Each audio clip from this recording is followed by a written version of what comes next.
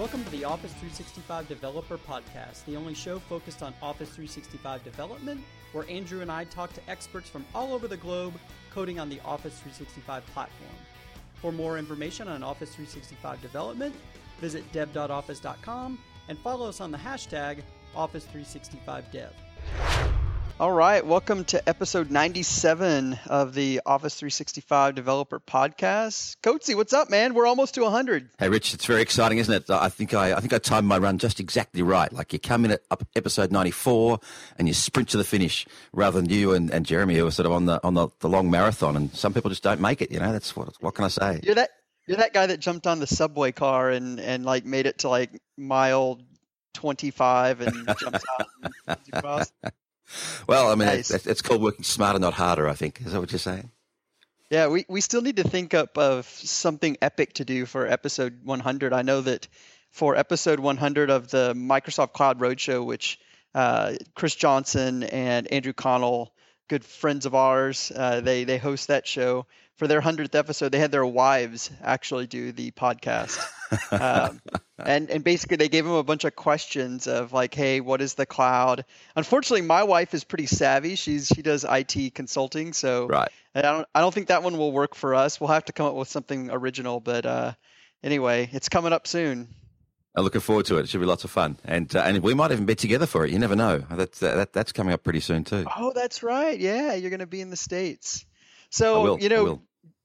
it's been a really quiet week. In fact, like the only like big news has been like outside the tech world, really, the whole Brexit thing. You guys are a British colony. Is that pretty big news down in Australia? Yeah, we don't like to think of ourselves as a British colony anymore, but yes, we were at one stage a British colony, as you were. We didn't reject the British with quite the same vigor as you guys did, but it's been really interesting. Just from a purely economic point of view, we've been more and more divorced from the Brits. We're a long way away from them, and although they're very important to us culturally, they're nowhere near our biggest trading partners. We're doing most of our trade with you guys and with China and India as the big economies of the world and the rest of Asia. So very important culturally, really interesting politically, but over here we're in the midst of our own election campaign, and so it's been of passing interest, but that's about it.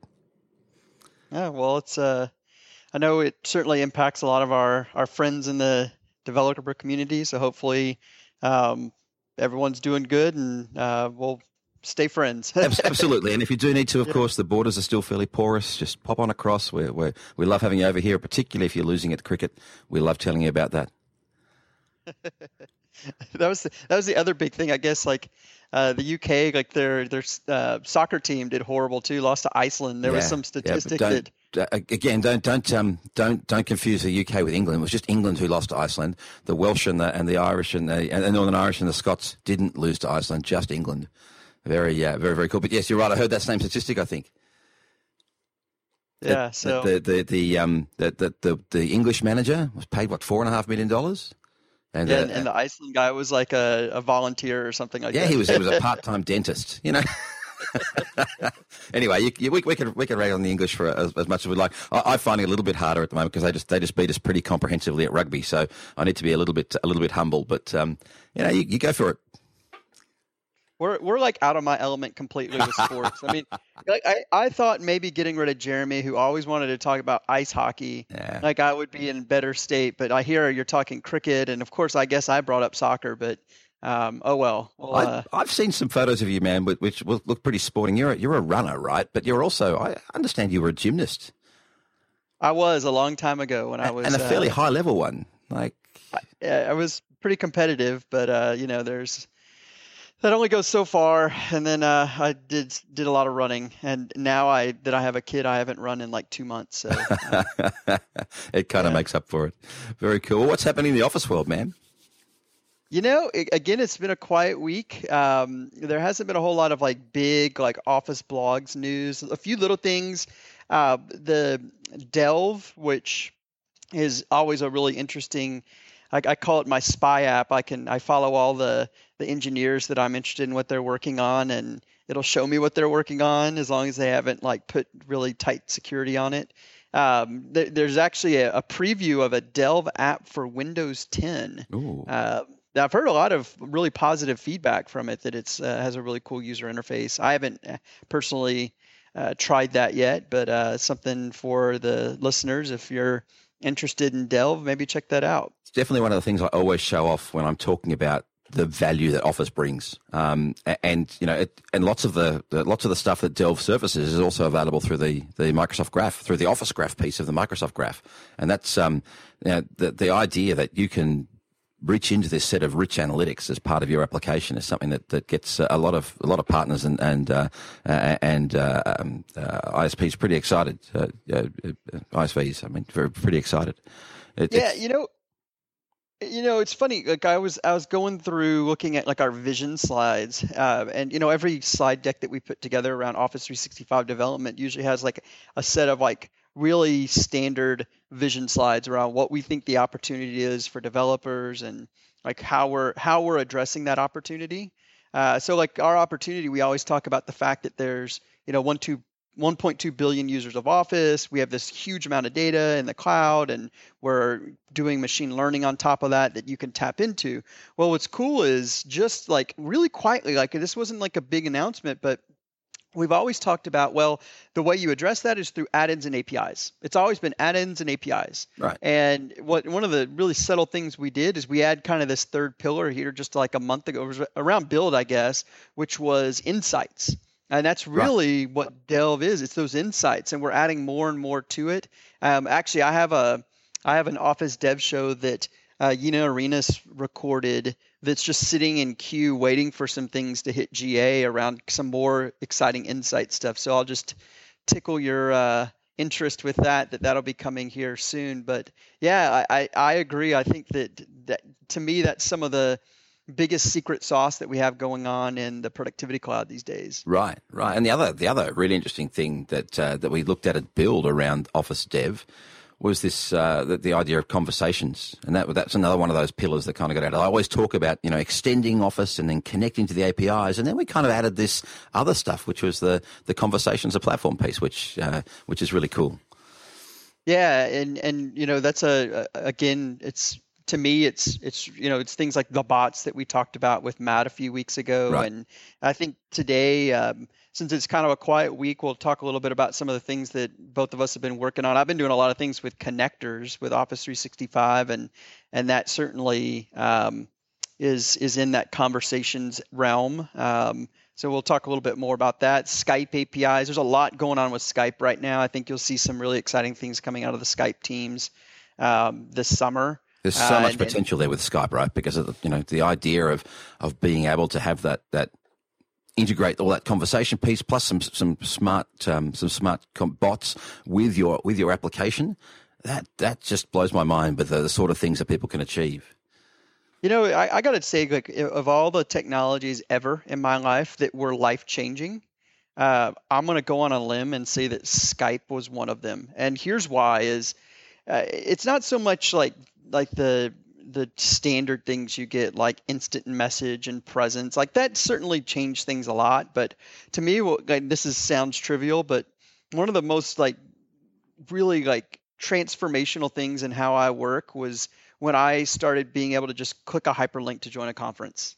Right. I forget how painful it was in the days of having to find the dial-in code and press pound and all that sort of thing. I don't do that anymore. And, no, it's wonderful. And so being able to, as a developer, maybe being able to tap into that and do more around that. I think it's pretty awesome. You just did a pretty neat dev show with on Angular 2 and the graph as well. And that idea that you've now got that entire power of thing. We've always talked about the graph as having the power of all this stuff behind the scenes, being able to surface in your application. But the show you did on getting started with Angular 2 is very, very neat. Yeah, what's cool? I'll point out two things that are really interesting about that show. Definitely check it out. Within 15 minutes from blank, nothing, within 15 minutes, I was connecting to the graph and querying data. Right.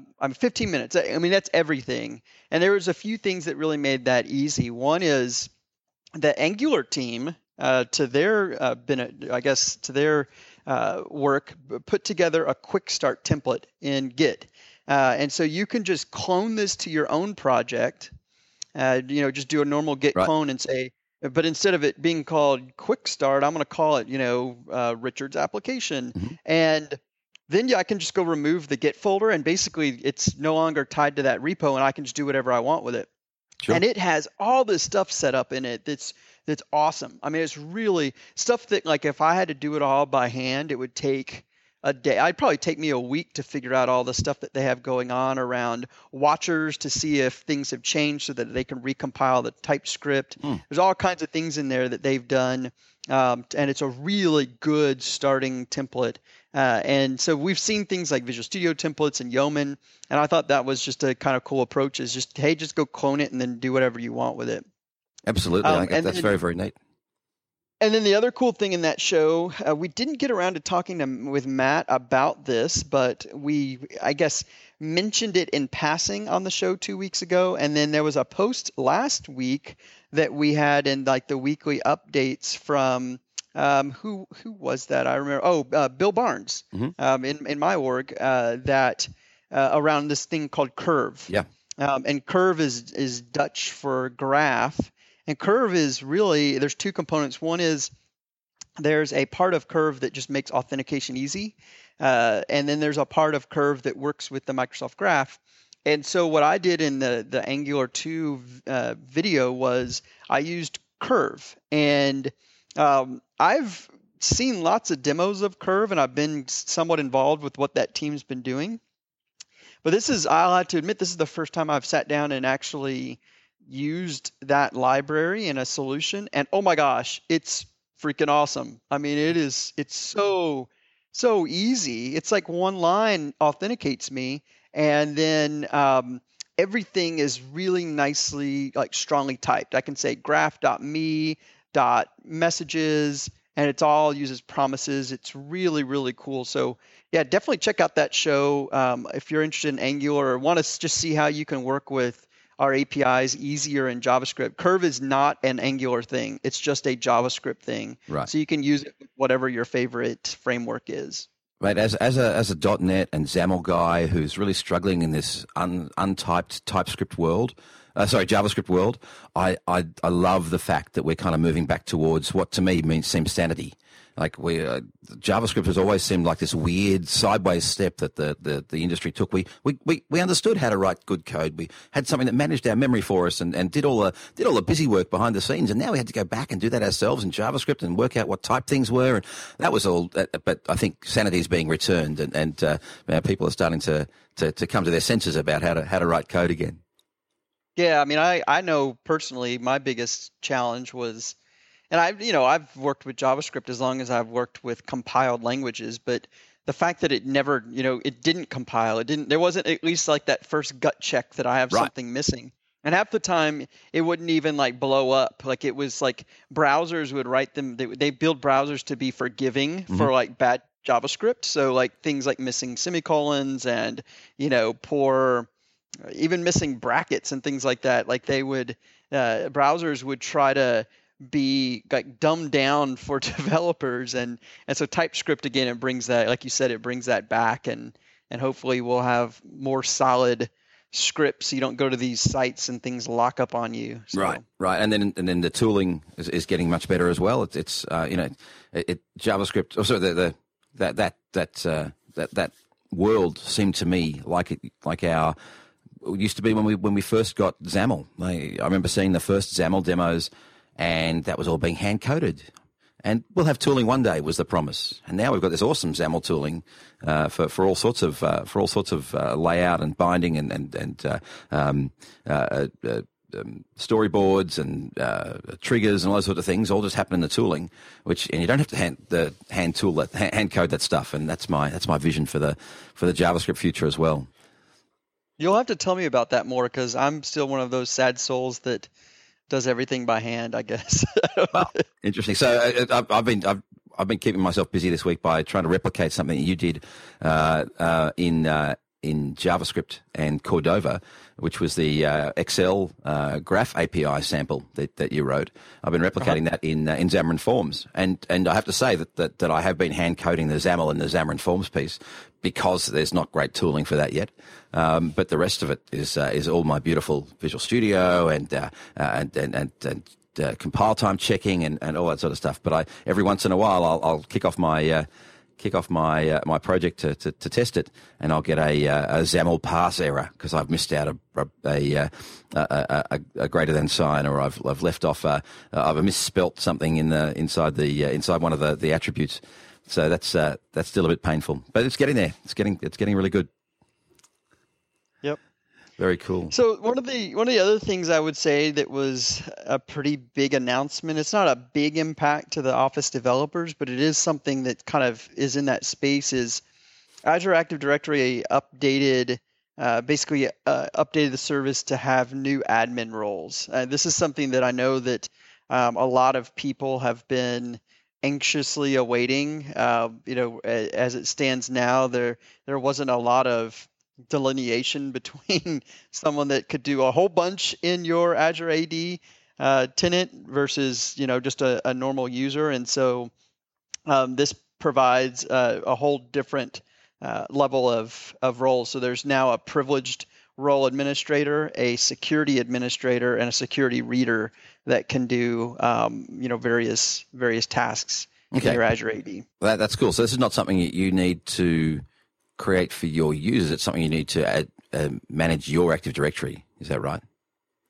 That's right. Yeah. And I haven't looked to see is if there is, because right now there are what would be really interesting with this, and I should have done my homework a little bit more, is, today when I work with things like the Microsoft Graph, there are certain permissions that need to be admin consented to. A good example are things like groups. And so what I don't know is if any of these, like instead of being a global administrator, if I'm like maybe now can I allocate like a security administrator role if they can admin consent some of these applications. I didn't see it in my first read of this, anything around that, but maybe that's something we can follow up on next week with this, because I know it's a pain point for us. I know I'll write something really cool and I can't consent to it in Microsoft's tenant.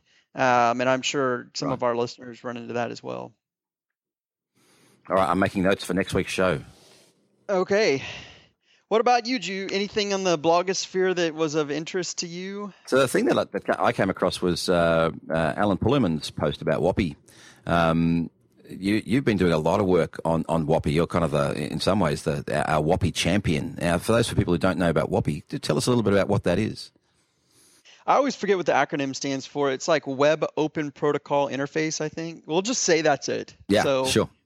For today, that's what WAPI stands for. But ultimately, WAPI is a protocol that we use to allow ultimately any kind of third party or ourselves to display documents in Office Online. So Office Online, where you work with Office documents in a browser, it's all powered by a WAPI interface. And so through what we call the Cloud Storage Partner Program, we allow third-party storage providers to basically, if they're storing Office documents, we would love for those Office documents to stay in Office and not in one of these like kind of foobar third-party viewer controls. Some of them might have some lightweight editing. We want it to be a familiar experience to users. And so we started doing this, about a year and a half ago. And we did it with, partners like Dropbox and Box and many others. And so we're starting to make that more of like an open program to where any storage provider can do it. And so it is a little bit more obscure, building a WAPI interface, because it's not everyone that's doing it. It's just specific partners. But for those that are storing documents, it's a huge, huge thing. And so I've built a WAPI host before.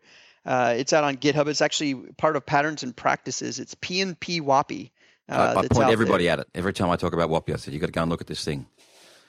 Yeah, and well, the one bad side of it is I just wanted to see what it was like to build a WAPI like implementation.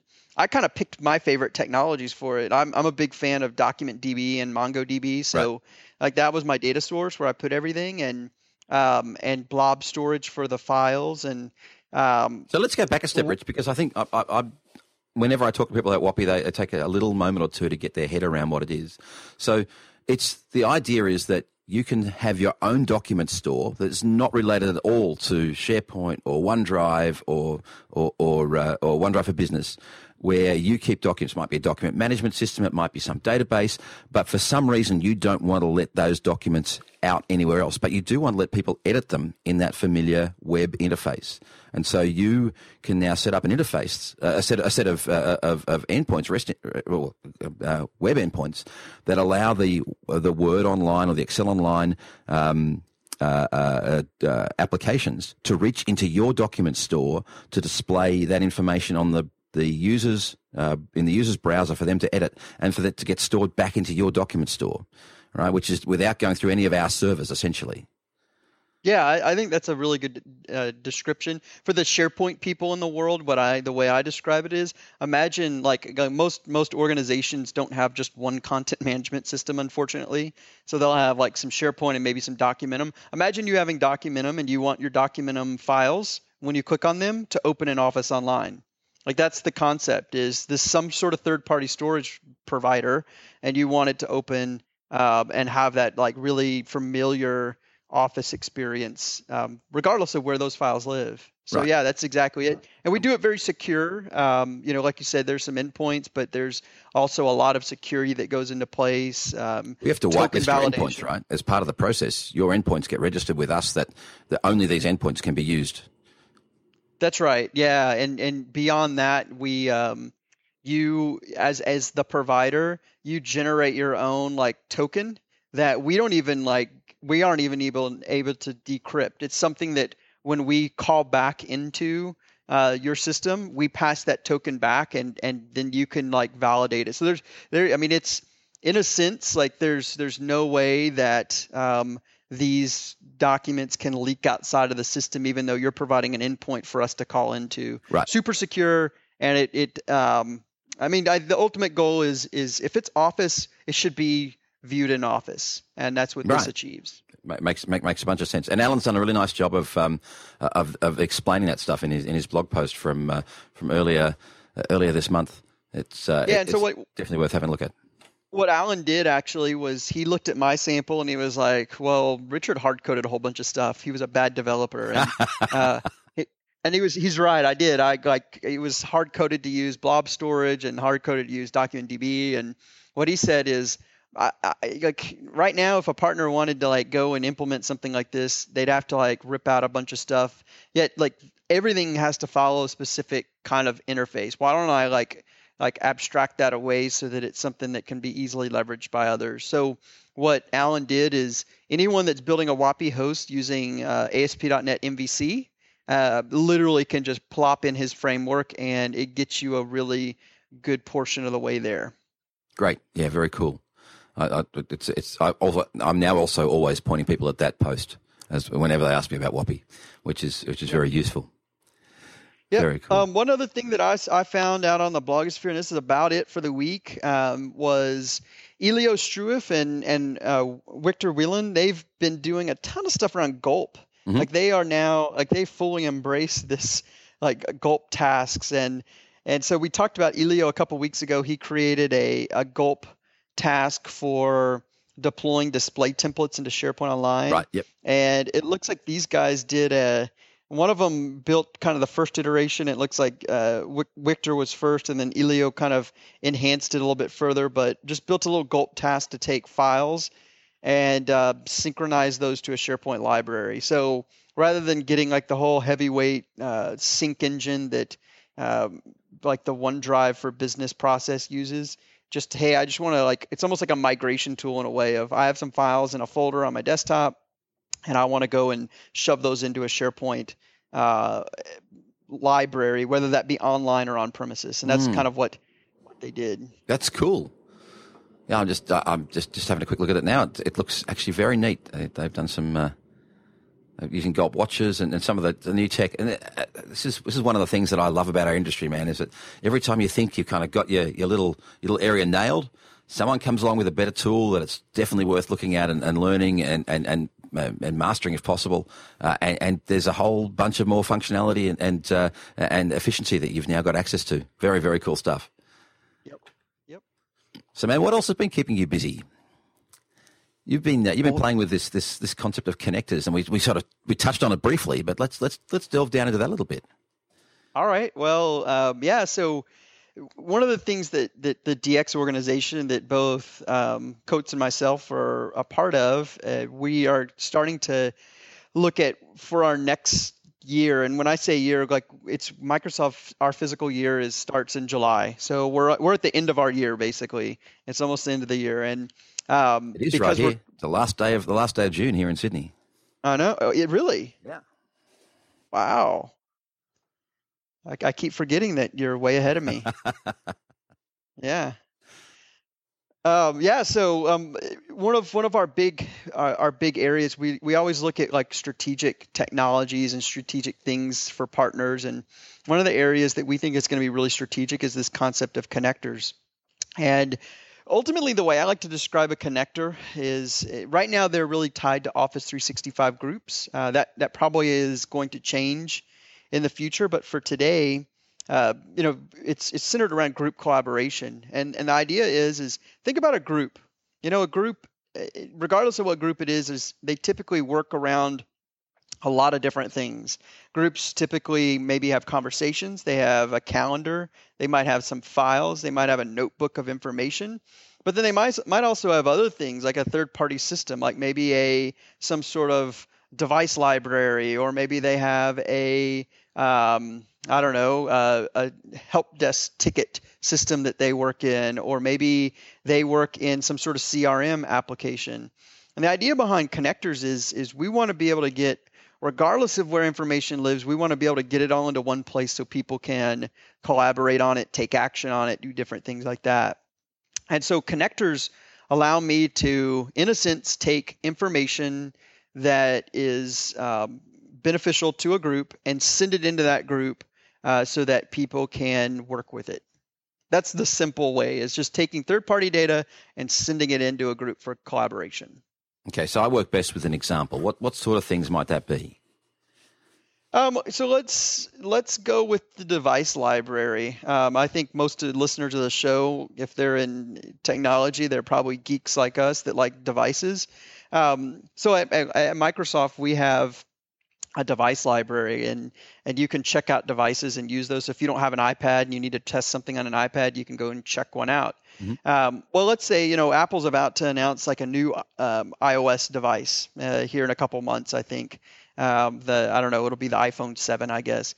And let's say that I want to know in my little team when that new device is available. Like when we get it in the library. Right. Well, through an Office 365 connector, I might connect our asset system, like our library. I might connect it to Office 365 so that anytime our librarian, if you will, anytime they go in and they enter in a new device that we just got and puts the little asset tag on it, I would immediately be notified of it. And It's not just like an email. That's easy. I could go send an email in, but it's something that can even have actions on it. So I might have an action on this notification that says, I want to check it out. Right. Book it for me. I want to be the next one to use this new thing. Yeah. Okay. Cool.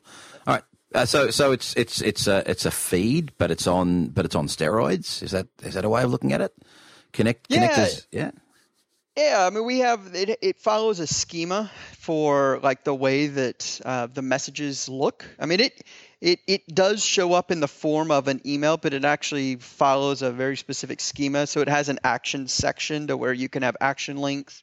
But what I would say is by getting it into the conversations of a group, you can start like truly doing conversation type things on it. You can reply with it. You can mention people. You can like it. You can do all the conversation type things around around that. So it makes it, from like maybe a very structured transactional type of thing into something that starts to become more social and starts to be something that, again, you can, again, have conversations around. So people could start discussing this new device, for example, as part of this process. And what could we do with this new thing that's just been checked into the library? And how do you reckon we should do that? Well, here's a link to some specs and here's a screenshot, and that all might be part of that conversation. Absolutely. Okay. So we've already had a number of partners. Like there's over 100 partners that have already built connectors. Some of them Microsoft worked closely with because we were really interested to see what they were doing. But a few cool examples are Trello. I don't know how many people might use Trello for doing task and project type management type things. But imagine hooking Trello into your group. So like if your group's working on a project and new tasks are assigned or closed or, maybe ready for someone to review and approve, those can all basically show up and you can have, again, conversations around that. Zendesk that does more like help desk type ticket management. Again, the same sort of concept. Imagine you're part of an IT organization and you can kind of monitor and actually, for instance, you get a new ticket that comes in, that could be a notification in your group.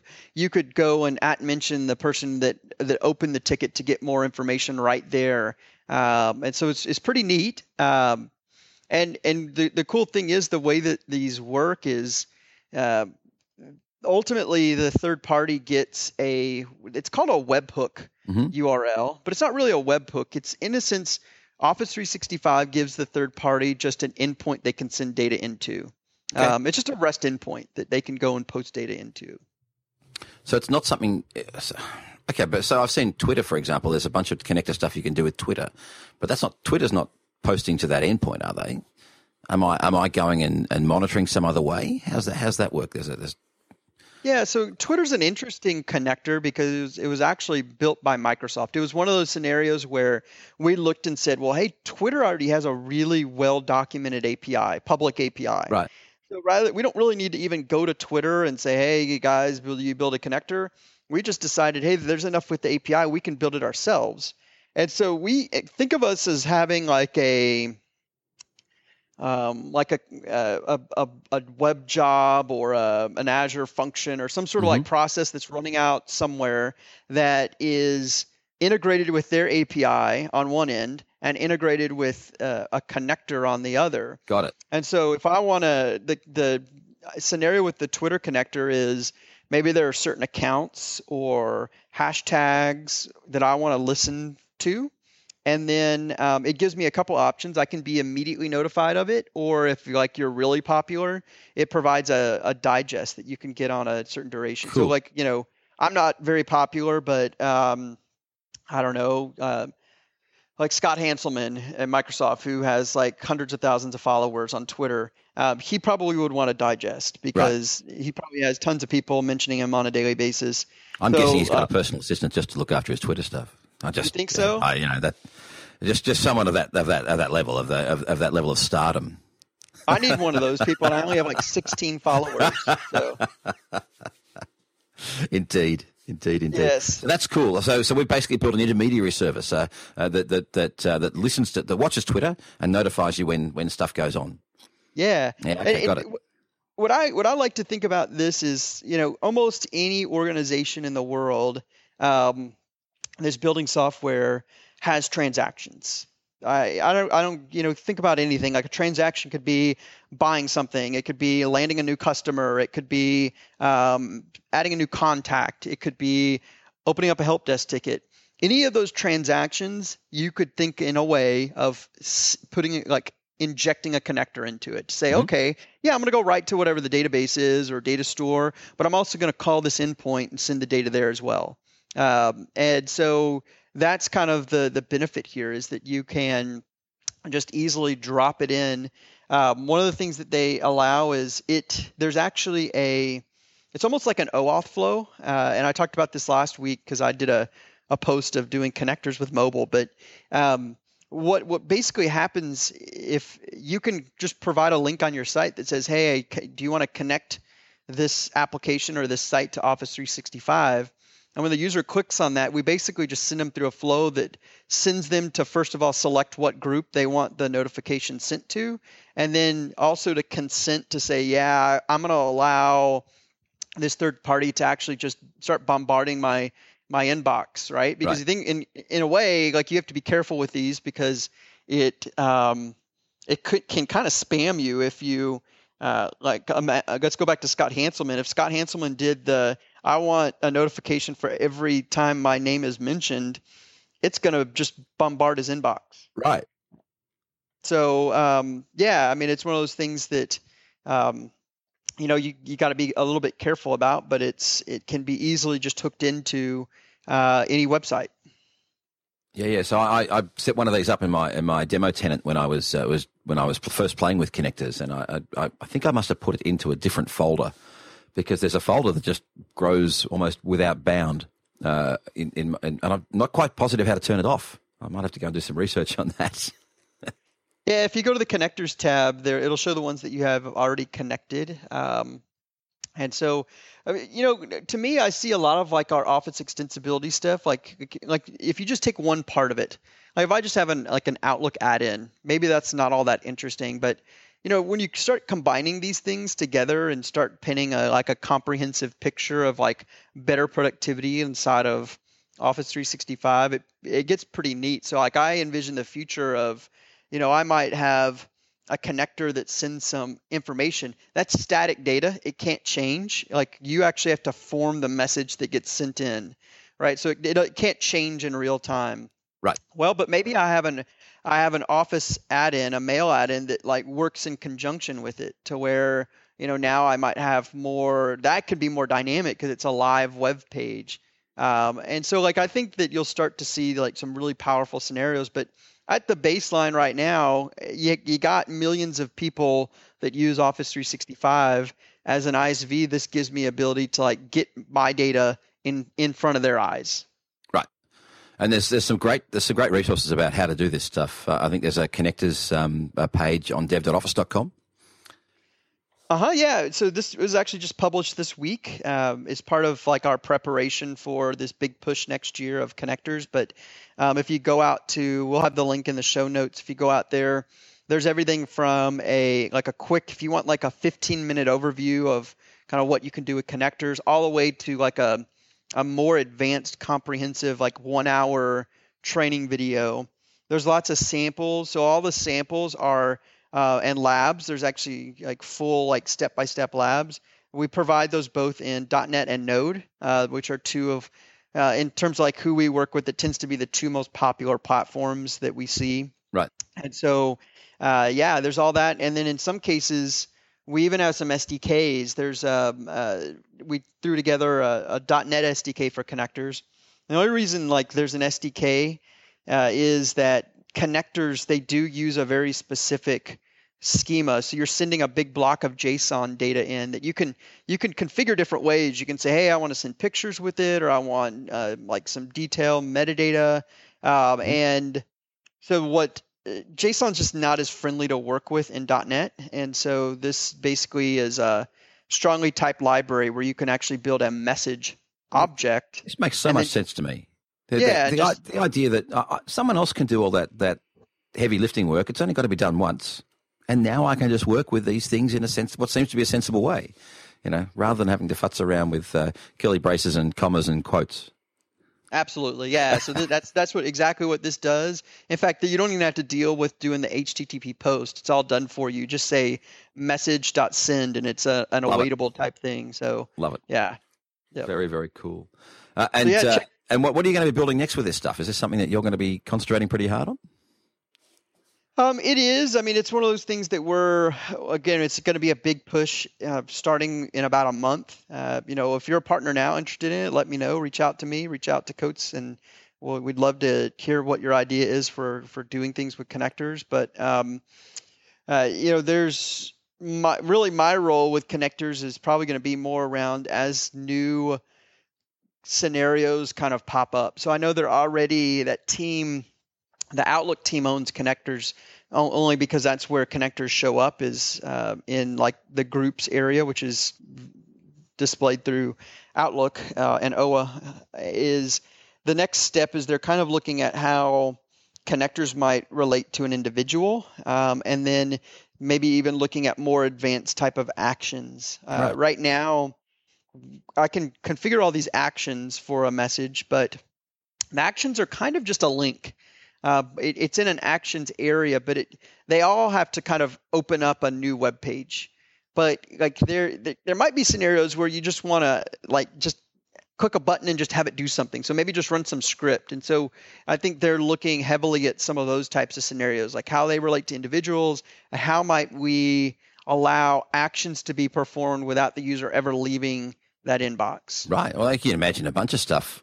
For example, if you were running a help desk and the group was subscribed to new help desk tickets, one of the things you might want to do is mark as complete or something like that. Just a simple thing like that, right? Imagine approvals, right? Like just a simple approve reject. I mean, that would be a huge one, I think. Voting on stuff, Yep.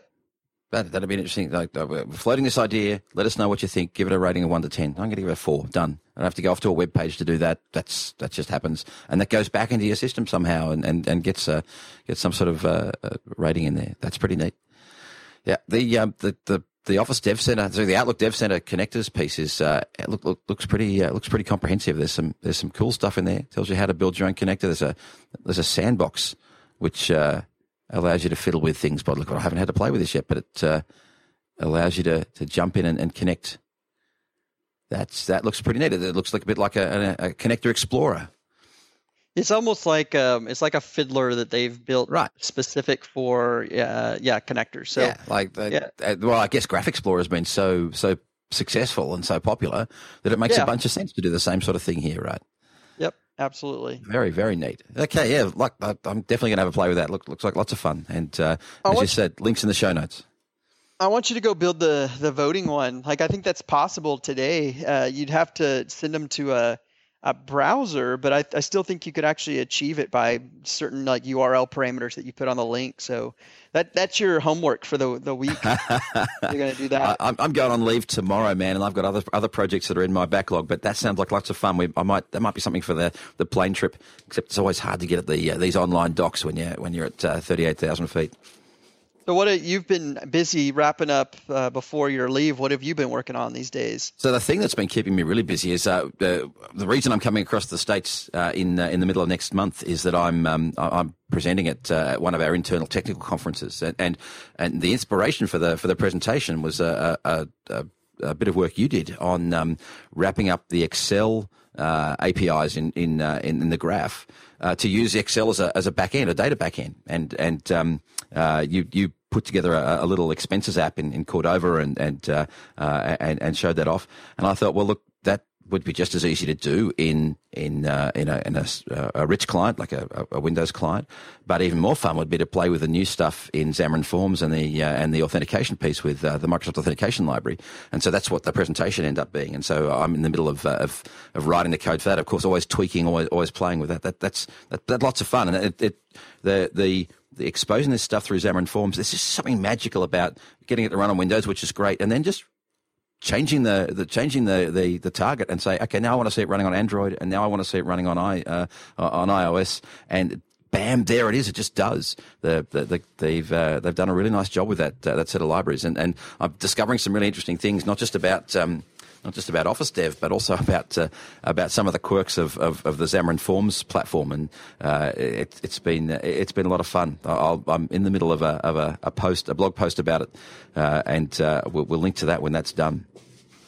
So, what has your experience been thus far in doing that? Because I mean, I've seen, and I've done probably the most I've done in the Xamarin world is done kind of Hello World type of things, and for cross-platform, I've always gravitated more towards Cordova, which it's, if you're a web developer, that's natural. Like, how have you felt like for Hello World, it seemed to be pretty easy for me to concentrate all of my code in like a shared library where I didn't have to rewrite it. Are you finding that to be true with kind of getting more elaborate and using more APIs and things like that? Absolutely. So there are a couple of things that I've needed to put literally two platform-specific files that I needed to put in the iOS and Android projects, because MSAL requires it needs to know what platform it's running on, so it can pop up the appropriate dialogues for authentication. But these are just two C# class libraries of about 15 lines of code each that you write once and that's you never see again. Everything else, literally everything else, is in the shared the portable class library for me at the moment. Including all the stuff around showing images. Now, if I wanted to get more, get fancier, if I wanted to get more, let's say, designer friendly, then I could do a bunch of things in the individual the individual project for each platform. But at the moment, I haven't needed to. Every piece of code that goes off and talks to the back end, every piece of code that displays stuff on the screen, every piece of code that I'm using an MVVM pattern, every piece of code that binds from the view into the view model is all in the portable class library, and I really like it. It's a great way of working with things. But the thing that I think is really, really powerful is that I'm not restricted to doing one or the other. The great thing about the way Xamarin is set up is that I can choose to do some of my views in the common libraries, and to break out and do some of the other views that might make more sense to be hand coded individually for each platform. But I can still have all of the business logic running at the back end, and it's a great thing. If you want to check out the work in progress, I might put a link in the notes for that. It's just up on GitHub, and it's a lot of fun. I'm also experimenting with some group stuff at the moment. It's, for example, how easy it is to bring down images, the group image, and display it in the Xamarin form. Really, really straightforward. Very cool. And then, so do you find the Xamarin Forms, is it pretty true to I know it actually uses native controls, but are they kind of style? For instance, a good example is tabs. Tabs on an iOS device are always they're always at the bottom usually, whereas tabs in Material Design and Android are always at the top. And then on Windows, sometimes tabs take the form of these pivot control. Yeah, the pivot control. Right. So is it pretty good in? Yeah, it's very good. It's very good at that sort of stuff. I think when you get to really complex forms, it's obviously got to make some decisions about how to display stuff, but it is literally using native controls. This is one of the exciting things about the Xamarin piece, is that it's a single code base, but it compiles down to true native code using the truly native controls. And so the XAML you use is essentially an abstraction that says, here's the sort of thing I want you to lay out. And when you build this for iOS, then use the StarKit pieces. When you build it for Android, use the Android native controls. And when you build it for Windows, use the Windows native controls. And it's very, very it's really good at that. As I said, if you're building a consumer application, you might want to build some or all of your views handcrafted, and that's easy enough to do. And you can do them using the native the native tooling to do that, or you can write it in code to do that, and so you can generate a bunch of those things. But especially if you're doing a line of business stuff or the administration pieces of your application, then it does make a bunch of sense to write that stuff once, test it once, revise it once, and that's all. Very, very neat. So what are you obviously for things like Windows, you can use the local machine or the Windows emulator. What do you find yourself using for things like Android? So I'm definitely using the Visual Studio Android emulator that came with I think with update 3 of VS 2015. Great bit of kit because it runs on Hyper-V, and so it's always been built using Android emulators has always been a bit fraught because most of the Android emulators were either the one that came with comes with the Android SDK actually pops up a warning before it starts saying this is really slow, don't use this, which always amuses me because why would you ship something telling people not to use? But but then there were the Genymotion emulators and a bunch of others. Intel shipped one that ran on a hypervisor platform. The problem with that, of course, was that you had about 3 different hypervisors trying to run all simultaneously on your box, which, especially if you're running it in a virtual machine already, because if you're running on a Mac, we'll talk about the Mac in a minute, then you're probably running your Windows OS in a virtual machine already. You started getting to this area where you had tried to get 3 or 4 levels of hypervisor running. It just didn't play the game. So the new emulator for Android on Visual Studio runs as a Hyper-V image. Awesome. Runs really, really well. It runs next to the Windows 10 phone emulator beautifully. That's great. And then for the iOS piece, I do most of my cross-platform dev work that is using iOS on a MacBook Pro, running Windows 10 in parallel. Sorry, in Fusion. And the reason I get that confused is because when I first set it up, I asked the Xamarin guys, should I use Parallels or Fusion? And they said, well, which one has come out the most recently? And I said, well, Fusion has. And they said, well, use that one. And next time you build your box, find out which one's come out the most recently and use that one. And that's apparently the decision tree they use at Xamarin to decide which one of those they're going to use on a new box they put together. And the reason you need a Mac in the process is because you still need to use, because you're building native applications, you need the native build tools for each of the platforms. And so for iOS, that's Xcode, and you need access to Xcode, and Xcode runs on Mac OS. So you need to have that somewhere in the build tree. And you've got a couple of options there. One is you can do what I do when I'm on the road and use the MacBook Pro with a virtual machine running Windows, or what I've got in my office is I've got a little Mac Mini that lives up on the shelf, just quietly out of the way, without it's completely headless. I make like, sorry, my Mac Mini just lives up on the shelf. I can remote into it with VNC if I have to, but with the new way of showing the iOS simulator, you don't even need to do that. It gets brought down onto the local machine too. So that's it's a good point, is that you can this is the same for Cordova. For both Xamarin and Cordova are identical with this. Is if you want to do anything with iOS, unfortunately, like Android, Java can run on a Mac and Java can run on a PC, and therefore you can typically do Android development anywhere. Windows development has to be done on Windows. iOS development has to be done on iOS, on a Mac. Yep. And for the Mac, I found myself for about a year carrying around 2 computers. I'd have a Surface and I'd have a little MacBook Air, and I would just, as long as they could talk to each other on the same network, you were good. You could you can do remote debugging to another machine. But then I found that I'd go to some of these conferences and like the network they'd have something on the network that wouldn't allow them to see each other. Mm-hmm. Just obviously you're on a network, a shared network with, everyone at the conference, and, they had some security in place that wouldn't allow them to see each other. So then I started carrying around literally my own wireless router to conferences. And then finally, it was actually James I always forget how to say his name, Montenegro. Yep. From Xamarin.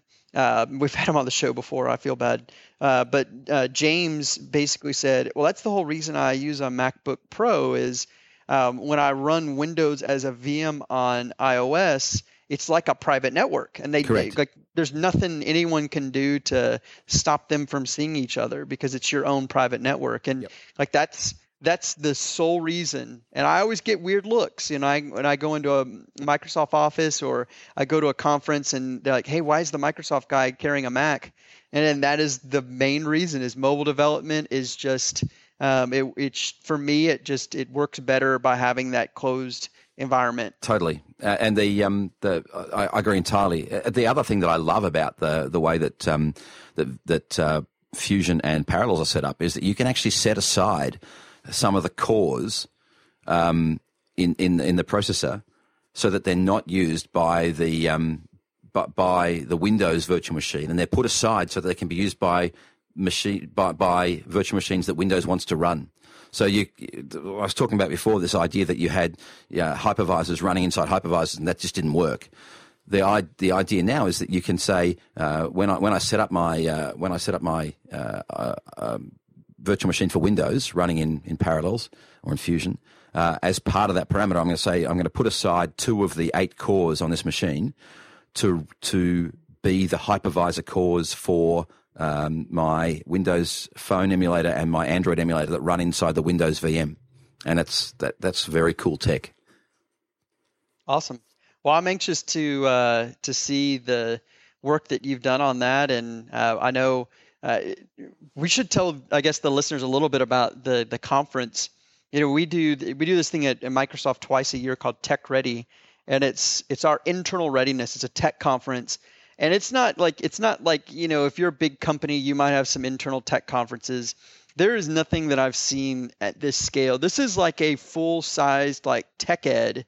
That's done twice a year inside. It's all Microsoft employees. I mean, it's really impressive, the scale of this conference.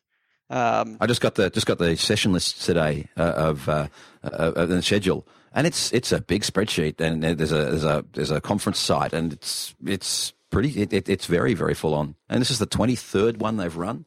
It's very cool. I think Norm Judah has been the guy running that since the beginning of Tech Ready. So kudos to him.